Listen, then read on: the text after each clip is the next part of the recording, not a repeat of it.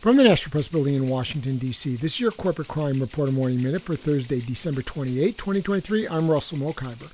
AirBnB has been fined 15 million Australian dollars, the equivalent of about 10 million US dollars, and agreed to pay compensation after it was found to have misled about 63,000 Australian customers. The prices of some offerings on the firm's website were in US dollars rather than the lower value Australian dollars, but this was not made clear initially. It meant some customers paid more than expected for their accommodations. AirBnB has apologized and said it is committed to price transparency. The fine was handed down by Australia's federal court last week after Airbnb admitted making false or misleading representations to Australian users between January 2018 and August 2021. For the Corporate Crime Reporter, I'm Russell Mokhiber.